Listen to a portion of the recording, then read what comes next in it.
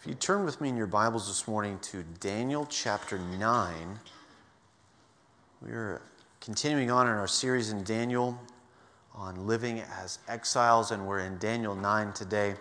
Just a few sermons left in this series as we are on our way towards the end of the book. While there have been some stories that are very memorable in the book of Daniel, and there have been some that I've highlighted as being maybe the more important central pieces, one of the most unique parts of the book is what we covered today. And it's so unique and so different from anything that's come in any other part of the book that some people in a critical mind have questioned whether it belongs in it at all. And so it is unique to Daniel to speak this way, what we'll see this morning. Daniel chapter 9. The title of this message is Plead the Mercy. That's just a strange way of talking. But if you think about the amendments to the Constitution, if I was to have an opportunity to say some incriminating thing about myself, if I was in a court of law, I could plead the fifth as sort of a gracious out to not incriminate myself. That's the way I'm thinking about it this morning, is to plead the mercy today. If you look up on your screen, though, there's a picture that I want to refresh our memory of. Now, no one knows exactly what this artifact looks like, but this is an artist's recollection and imaginative portrayal of what is described in the book of Exodus, of the latter portions of Exodus. Exodus 35 through 40 describe the construction of the tabernacle and the furniture that are placed in the tabernacle, and one of them is on your screen. This is the Ark of the Covenant. Now, the Ark of the Covenant was a symbol that signified the presence of God with his people. And the ark was constructed out of acacia wood and then overlaid with gold, and it is supposed to have ringlets on the side where no one would touch this artifact except to touch the poles that went through the ringlets that would allow people at four different corners to lift it up and to carry it. And this is how the priest would move this ark from place to place. Once a year, the high priest would come in on the Day of Atonement, known as Yom Kippur, and would sacrifice a lamb for the sins of the people. It's this same festival feast that we get the notion of a scapegoat from, because there were two parts to this Day of Atonement. One was the sprinkling of the blood on the altar, but what is known as the ark, and then also the praying of the sins onto the goat that was released into the wilderness. And so the goat takes away the sins of the people, and that he is the scapegoat, so to speak. That's where the notion comes from. But I don't want to highlight that part of it, but it's the other part, the pure, spotless lamb, that the high priest would place and sprinkle the blood, and he would do it right there on the screen between the cherubim. He would place it there on what is known as the mercy seat. Now, in the New Testament, this is an important thing that when we went through the book of Romans, Paul picks this up. And it's really sort of a debate among scholars over how this word in Romans chapter 3 is supposed to be translated. But some people will say that Jesus is the propitiation for our sins. And that's a fancy theological word that means he was a substitute. Meaning that he was substituted to pay the penalty of death for the sins of all those who are in him. But another way of understanding it was not that he was the act of propitiation, but he's literally the mercy seat. He literally is the place where the penalty was paid. He literally is the place where the blood was shed. He literally is the place where I find forgiveness. Not just the method that it takes place in, but the place where I reside. Makes the mercy all that more personal. As we come to Daniel, we see that Daniel has an understanding of mercy in this way. I want to read our text this morning. But before we get to it, I want to in a way, plead the mercy over us. Father, we come to you right now and ask for your grace to illumine our hearts and minds, to show us the path of turning toward you. And it is only because of your loving kindness that we even have the opportunity for repentance. And so right now, as the people of the covenant, as people who have an opportunity with relationship to you, who could draw near to you based on what your Son has accomplished, we want to exercise that mercy and grace this morning. And we pray that you would help us up here as you help our kids and the little ones downstairs to be transformed by the renewing of our minds to know you and love you more. In Jesus' name, amen. Daniel chapter 9 and verse 1. In the first year of Darius, son of Xerxes, a Mede by descent, who was made ruler over the Babylonian kingdom, in the first year of his reign, I, Daniel, understood from the Scriptures, according to the word of the Lord, given to Jeremiah the prophet, that the desolation of Jerusalem would last 70 years. So I turned to the Lord God and pleaded with him in prayer and petition, in fasting, and in sackcloth and ashes. I prayed to the Lord my God and confessed, Lord, the great and awesome God who keeps his covenant of love with those who love him and keeps his commandments, we have sinned and done wrong. We have been wicked and have rebelled. We have turned away from your commands and laws. And we have not listened to your servants, the prophets, who spoke in your name to our kings, our princes, and our ancestors, and to all the people of the land. Lord, you are righteous, but this day we are covered with shame. The people of Judah and Jerusalem and all Israel, both near and far, in all the countries where you have scattered us because of our unfaithfulness to you. We and our kings, our princes, and our ancestors are covered with shame, Lord, because we have sinned against you. Lord, our God, you are merciful and forgiving, even though we have rebelled against him. We have not obeyed the Lord our God or kept the laws he gave us through his servants, the prophets. And all Israel has transgressed your law and turned away, refusing to obey you. Therefore, the curses and sworn judgments written in the law of Moses, the servant of God, have been poured out on us because we have sinned against you. You have fulfilled the words spoken against us and against our rulers by bringing on us great disaster. Under the whole heaven, nothing has ever been done like what has been done to Jerusalem. Just as it is written in the law of Moses that all this disaster has come on us, yet we have not sought the favor of the Lord our God by turning from our sins and giving attention to your truth. The Lord did not hesitate to bring the disaster on us, for the Lord our God is righteous in everything that he does, yet we have not obeyed him. Now, Lord our God, who brought your people out of Egypt with a mighty hand, and who made for yourself a name that endures to this day, we have sinned, we have done wrong. Lord, in keeping with all your righteous acts, turn away your anger and your wrath from Jerusalem, your city, your holy hill. Our sins and the iniquities of our ancestors have made Jerusalem and your people an object of scorn to all those around us. Now, our God, hear the prayers and petitions of your servant. For your sake, Lord, look with favor on your desolate sanctuary. Give ear, our God, and hear. Open your eyes and see the desolation of the city that bears your name. We do not make requests of you because we are righteous, but because of your great mercy. Lord, listen. Lord, forgive. Lord, hear and act.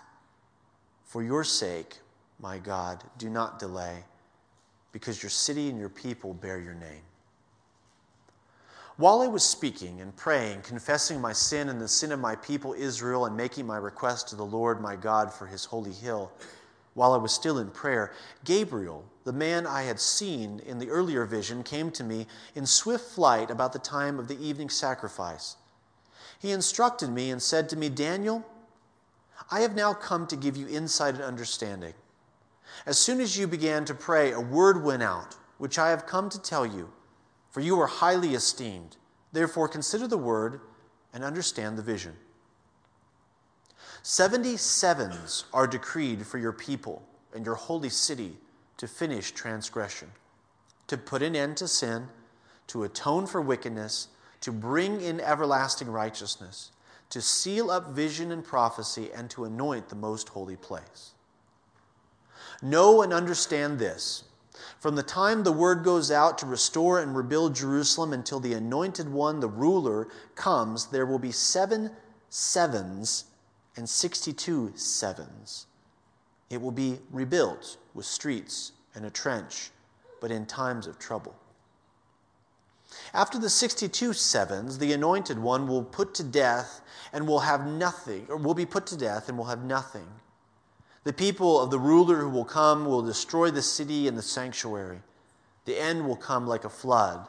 War will continue until the end, and desolations have been decreed.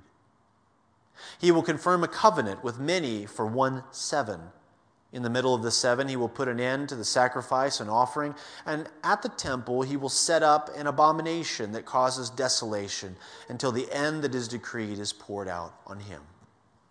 And this is the word of the Lord for us this morning, the word that was given to Daniel for our benefit.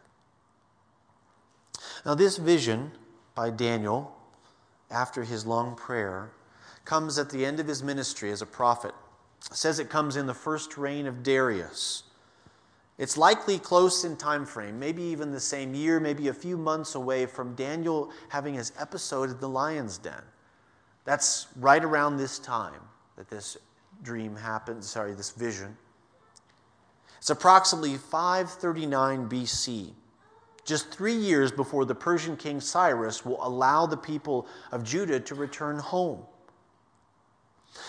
In the sense of God's story, the theology that's told throughout the Bible, this is a very classic repetition of something we hear earlier in the Bible, especially what Daniel prays.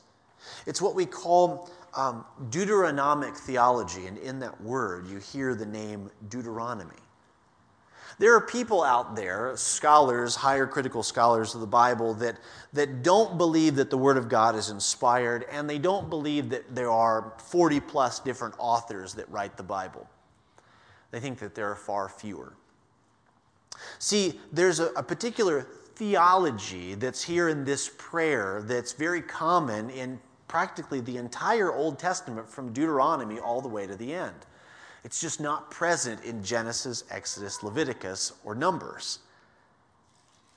But the notion, the truth that I believe Moses portrays in Deuteronomy is not written by some person that writes most of the Old Testament, but rather was picked up by other authors as they see this truth applying in their own context. People like Jeremiah and David and Nehemiah, and here Daniel reiterate this understanding. And the basic understanding is this. Moses told the people of Israel, the new generation, once they went into the land, that if, according to the Mosaic covenant, if they obeyed God, they would be blessed. If they disobeyed God, they would be cursed. And that is the covenant understanding that leads Judah into the exile. Daniel understands this. And Daniel further is not just understanding or thinking about Moses. It says in our text, he literally is reading Jeremiah. He's reading Jeremiah and thinking about what Moses said, and we'll see in a bit what Solomon said.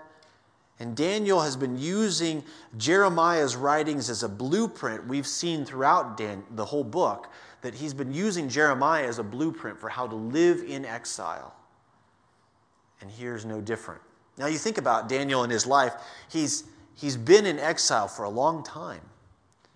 And he's seen that it says in the Old Testament, particularly in Deuteronomy 28, if you obey me, I will bless you. If you disobey me, I will curse you. And then it says Moses seems to foresee a time when Israel would have to leave their land, that they would actually lose all their blessings. But then it says in Deuteronomy 30 that they would come back. Daniel's thinking about this. And then Jeremiah gets more specific. It actually says that it would last 70 years, and then they would get to come home. Well, the inaugural or the initiation of that return would start with Babylon falling. So Daniel's witnessing all of these events in his life in real time. He's seeing that he has been ministering and interceding for his people as a wise man in Babylon for years, and now Babylon's not here anymore. Persia's here. And so what does he do? Well, he opens up his scriptures, opens up the scrolls, and he's trying to figure out what's going on. And so he's reading Jeremiah. And what does it do? It drives him to prayer. And that's where we find him here. He sees a rebellion-triggered exile that has put him and the rest of his people in a position, a precarious one. But he sees that God's people can have a merciful restoration from the covenant. So as we enter the chapter, we find Daniel under the rule of Medes and Persians. And this vision likely happens really close to him developing that relationship with Darius the Mede. But as a faithful exile, Daniel is searching the scriptures. He's trying to figure out how to be faithful in the context that he lives, and he's reading Jeremiah, and most likely we think that he's reading Jeremiah 25 and Jeremiah 29. And so Jeremiah is this dear author to Daniel, likely a man he's never met. And what Daniel finds here is something that helps him. He finds in the Word of God a prompting that directs him to pray. The scriptures written through Jeremiah prepare Daniel to know how and what to pray in his own context, in his own situation. Jeremiah's message connects the core gospel of the whole Bible and then provokes Daniel to go to prayer. And what we said is he's reading 25 and Jeremiah 29, although those chapter divisions weren't there in those days. He's just reading through the whole book of Jeremiah, and he finds these promises of return, promises that the people would get to go back. He's just witnessed Babylon dissolve, and now he thinks it might be happening right in my day. And what does he do? I think his mind gravitates towards, why did this all happen in the first place? Yes, there were political maneuvers and things. Hezekiah made the mistake of showing the treasury of Jerusalem to Nebuchadnezzar. And Nebuchadnezzar said, well, that's a place I've got to hit up when I want to conquer the world. And so that's what he does. He comes back the next time he does, and he deports 10,000 people, including Daniel. And then he comes and he sieges the whole city some, give or take, 8 or 9 years later, and razes the whole thing to the ground. There are political things that cause the whole chain of events to be set in motion, but Daniel sees another cause. It's a root cause. It's a heart issue. And that's what Daniel prays to address here. He understands the covenant as being the key thing here. The people of God were in a relationship that was both personal and formal with God, and they broke the terms of that relationship. They disobeyed God. And as we read the book of Isaiah, we find out they knew that they were disobeying God, and they hypocritically tried to address the issue by thinking that if they just kept going through the motions, things would change. But they never did. So Daniel addresses God through the covenant. Here's one of the reasons why people don't think that Daniel 9 fits into the book, is because this is the only place in the entire book where anyone uses the covenant name for God. You know the covenant name for God from the Old Testament, right? It's whenever you find it in your Bible with the capital L-O-R-D. Behind that word that you have in English is the name Yahweh or Jehovah. That's his personal name. That's the name that he allows people to know who are in relationship with him. The people who want to know him by his loving kindness, by his hesed, his covenant faithfulness. Those who get that faithfulness get to know Yahweh. And Daniel appeals to him in that sense here. Daniel's focusing on what God has promised, both formally and relationally, as part of that covenant, and he's relying on those promises as he asks Yahweh to forgive and restore. Before he prays, it says that he puts on sackcloth and ashes, which tells us that the type of prayer here is it's not, now I lay me down to sleep, I pray the Lord my soul to keep. It's not one of these sort of repetitious ones, and it's not one that is, it feels good. It's one of mourning and one of grief. The ritual part of it is that Hebrews at this day, the ancient people, would put on sackcloth and cover themselves in ashes to demonstrate their grief and their mourning. Something that happened about their world is terribly not right. So Daniel here is penitent as he addresses God. Of all the things that he says and his posture as he does it, they are directed through the promises of God. Because Daniel, I have to think throughout his life, has grown in the grace and knowledge of God, as Peter says that exiles can, although Peter says that you can grow in the grace and knowledge of the Lord Jesus Christ. But in regard to the covenant that the Lord had with his people, Israel, through Moses, back in Exodus and Deuteronomy, the people are in exile because they broke that covenant. Deuteronomy specifically said that if they obeyed God, they would receive blessing, and if they disobeyed, they would receive cursing. And so disobedience or sin is the cause of the exile. Specifically, we know that they were in 70 years of exile because they failed to let the land rest for 70 years. That's why God chose that number. For 490 years, they were supposed to, every seventh year, allow the land to rest. Their land was one of the greatest blessings that God gave them, but yet they chose to abuse that blessing. And God said, well, I need to get your hearts right. And so I'm going to put you in exile, and I'm going to let my land rest for 70 years. And it is that disobedience that causes them to go into exile. The real reason, the real refusal. See, that's what Daniel's thinking about. He's thinking about, yes, the promise says we get to go home, but the real issue that put us in this position, has that been dealt with? The real issue that caused me to experience this pain and grief, and my ancestors experience all of this mourning and grief, has that actually been dealt with? Because if we go home and that isn't dealt with, it's not going to really matter. Someone has to deal with the heart issue. That's what he seeks God for here. Daniel sees a clear contrast between his and the people's sin and God's mercy. That's the core of things here. In Daniel, he sees the root of the issue and he prays accordingly for God's people and for himself. Now, he painfully lays out the ways that God's people have rebelled. He says, each of us have rebelled against God in likely different yet similar ways. He says we break the commandments. We live according to our own code instead of living according to God's code. We rationalize our behavior, even the outcomes of our behavior, that cause destruction in us and those around us. It's like I see things happening, but they're not because I'm so far from you, God. And yeah, I know that these are consequences that you said come from drifting away from you, but maybe they're just, that's life, you know. Sometimes we drift. Sometimes we're not on speaking terms.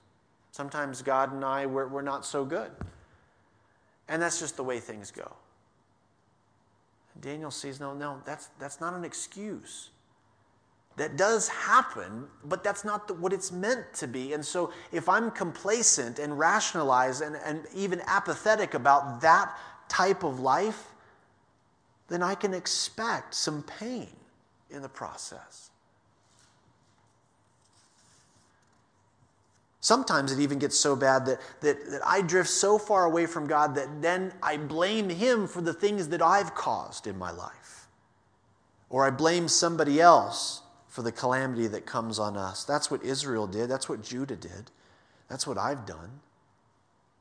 But Daniel appeals the mercy and the forgiveness of God for his people and for himself, despite all of these unfortunate realities. Further, he moves and starts talking about God's judgment. He gets even more specific for Israel in demonstrating there's a clear connection between their present suffering and their past sin. This is something I think that I need to recognize, and we need to recognize more often than we do in our lives, that will show us. I'll show you what I mean in a moment here. The Old Testament is full of examples and connections between sin and consequences, between the rebellion that leads towards judgment. This happened over and over again. We know that consequences are inevitable if we're reading the Scriptures, yet we rationalize it.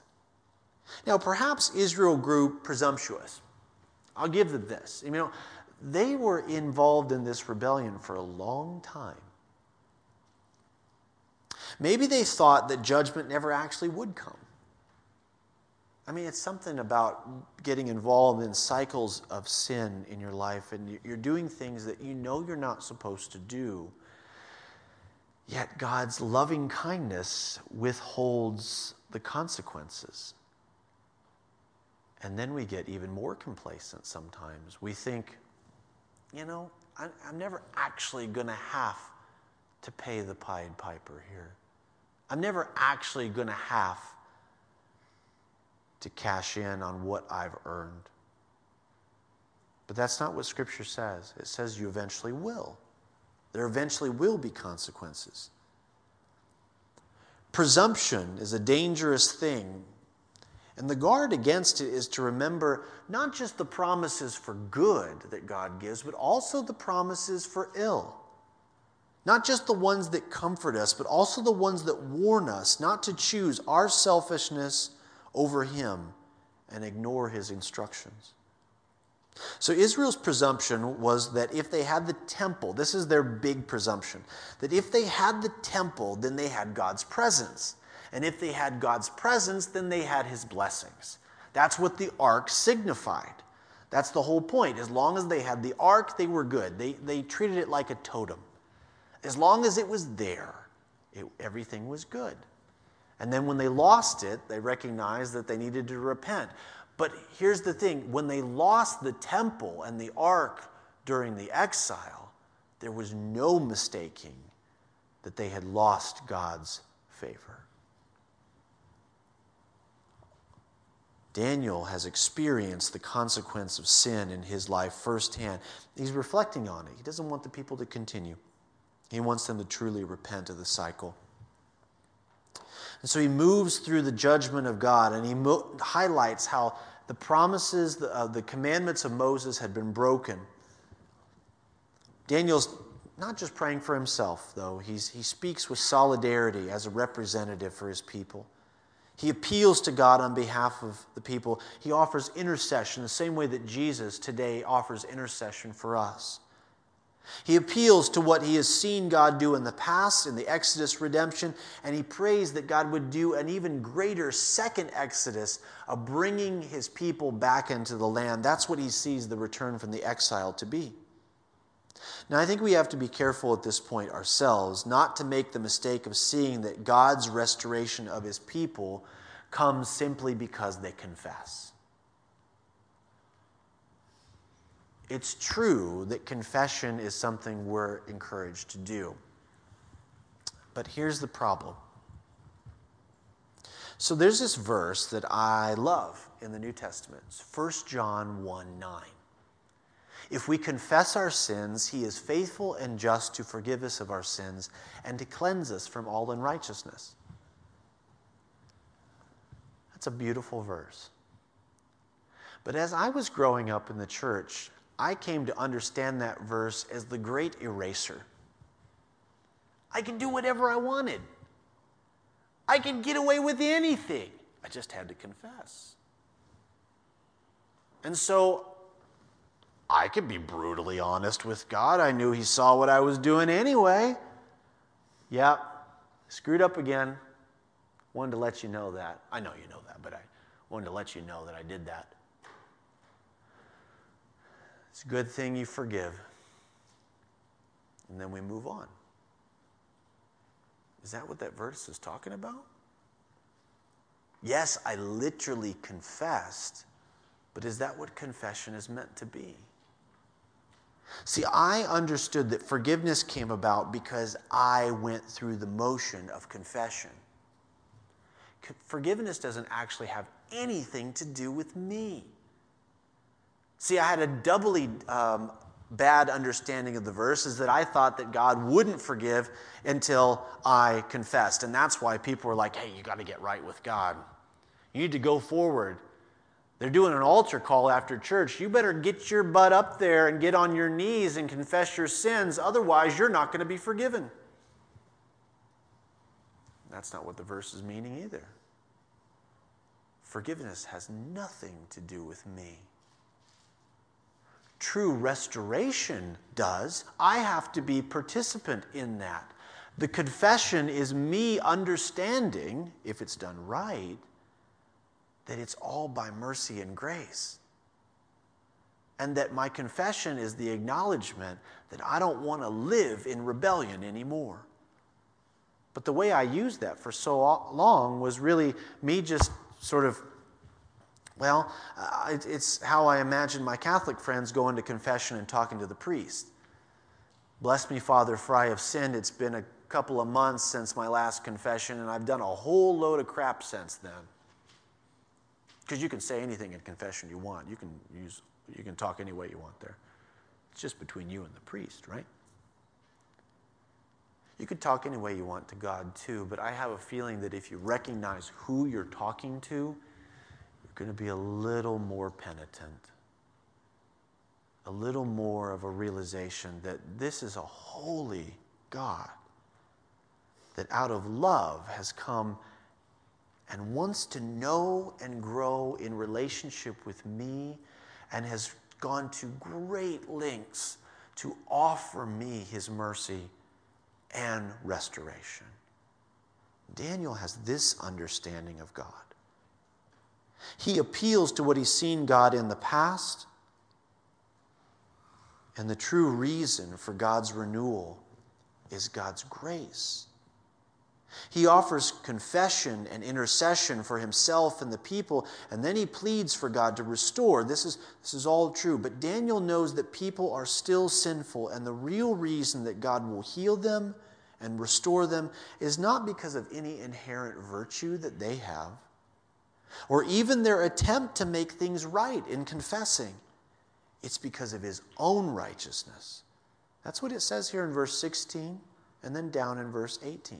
Lord, in keeping with all your righteous acts, give ear, open your eyes, and see the desolation. We do not make requests because of we are righteous, but because of your great mercy. While it's true that God forgives and that confession is the first step in that process, God does not begin to restore because I confess. He forgives because he is righteous. So God's own reputation is really what's at stake here. I love what Daniel does. Daniel prays the same way that Jesus prays in the garden before he goes to the cross. Daniel prays the same way that Moses prays during the episode with the golden calf. Think about this for a second. If you remember the story of the golden calf, we'll go chronological order. Moses goes up on the mountain, Mount Sinai, and he gets the law. And the people think he's not coming back down. And what do? They replace him. They build a golden calf. Aaron melts down all of the artifacts they brought out of Egypt, and they make this idol, this representative that's supposed to be now the new go-between between them and God. Moses comes down, he's furious. What does God say? God says to Moses, you know what, Moses? I'm going to wipe them out. I'm going to start over with you. And Moses all of a sudden is not angry anymore and realizes, oh, okay, I've got to do something. And what does he do? He prays. And he prays to God, God, what would people think of you? You are known as gracious and merciful, slow to anger, abounding in love. What would people think about you if you acted that way? And God says, I was just waiting for you to say that, Moses. I'm going to forgive them. But I want you to understand, you have no reason to be angry because you're just as rebellious as they are. I'm the one who has cause to be angry, yet I'm going to respond to them in love. Daniel here understands the same thing. He responds by praying and appealing not to God's covenant as in he's bound to do things, but he appeals to God's reputation. That's what Moses appeals to. That's what Daniel appeals to and says, based on your reputation, I don't do it because you have to forgive me. I don't pray this way because you have to restore us. I pray this way because your reputation is that you are a God that does stuff like this.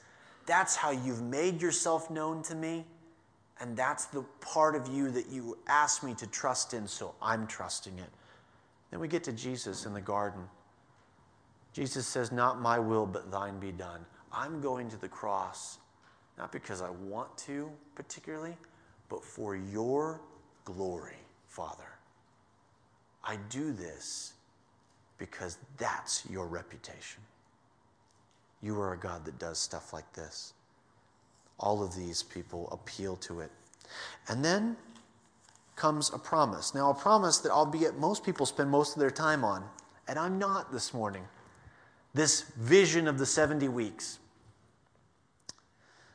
I've told you as we've gone through Daniel that I find little comfort in trying to nail down certain numbers in this book because everybody's got an opinion on what these numbers mean. And unfortunately, Daniel gets a little bit of information here that yes, the exile is coming to an end, but it's not really going to end the way you thought it was. It's not this cut and dried, clean return. It's going to extend a bit of time. When you're talking about full restoration of God with his people, kumbaya, sort of we're in perfect communion, that's not going to happen right away. He talks about 77s. It's another 490 years. And when that starts and when it ends, I'm not sure. There are some people that say that those 77s are finished by the time that just after Jesus left the earth and Rome comes in to destroy Jerusalem, which happened in 70 AD. And then there are others who believe that all these sevens have taken place except for one, and then that's going to happen in the Great Tribulation at the end of days. And I got to confess, personally, I don't know. I don't think it makes a bit of difference for how I live today. I don't think it matters one bit to me. I don't think that Daniel understood it either. But some want to spend a good amount of time on it, and that's fine. To understand the scriptures, to delve deep, to try to understand and ascertain what God is communicating.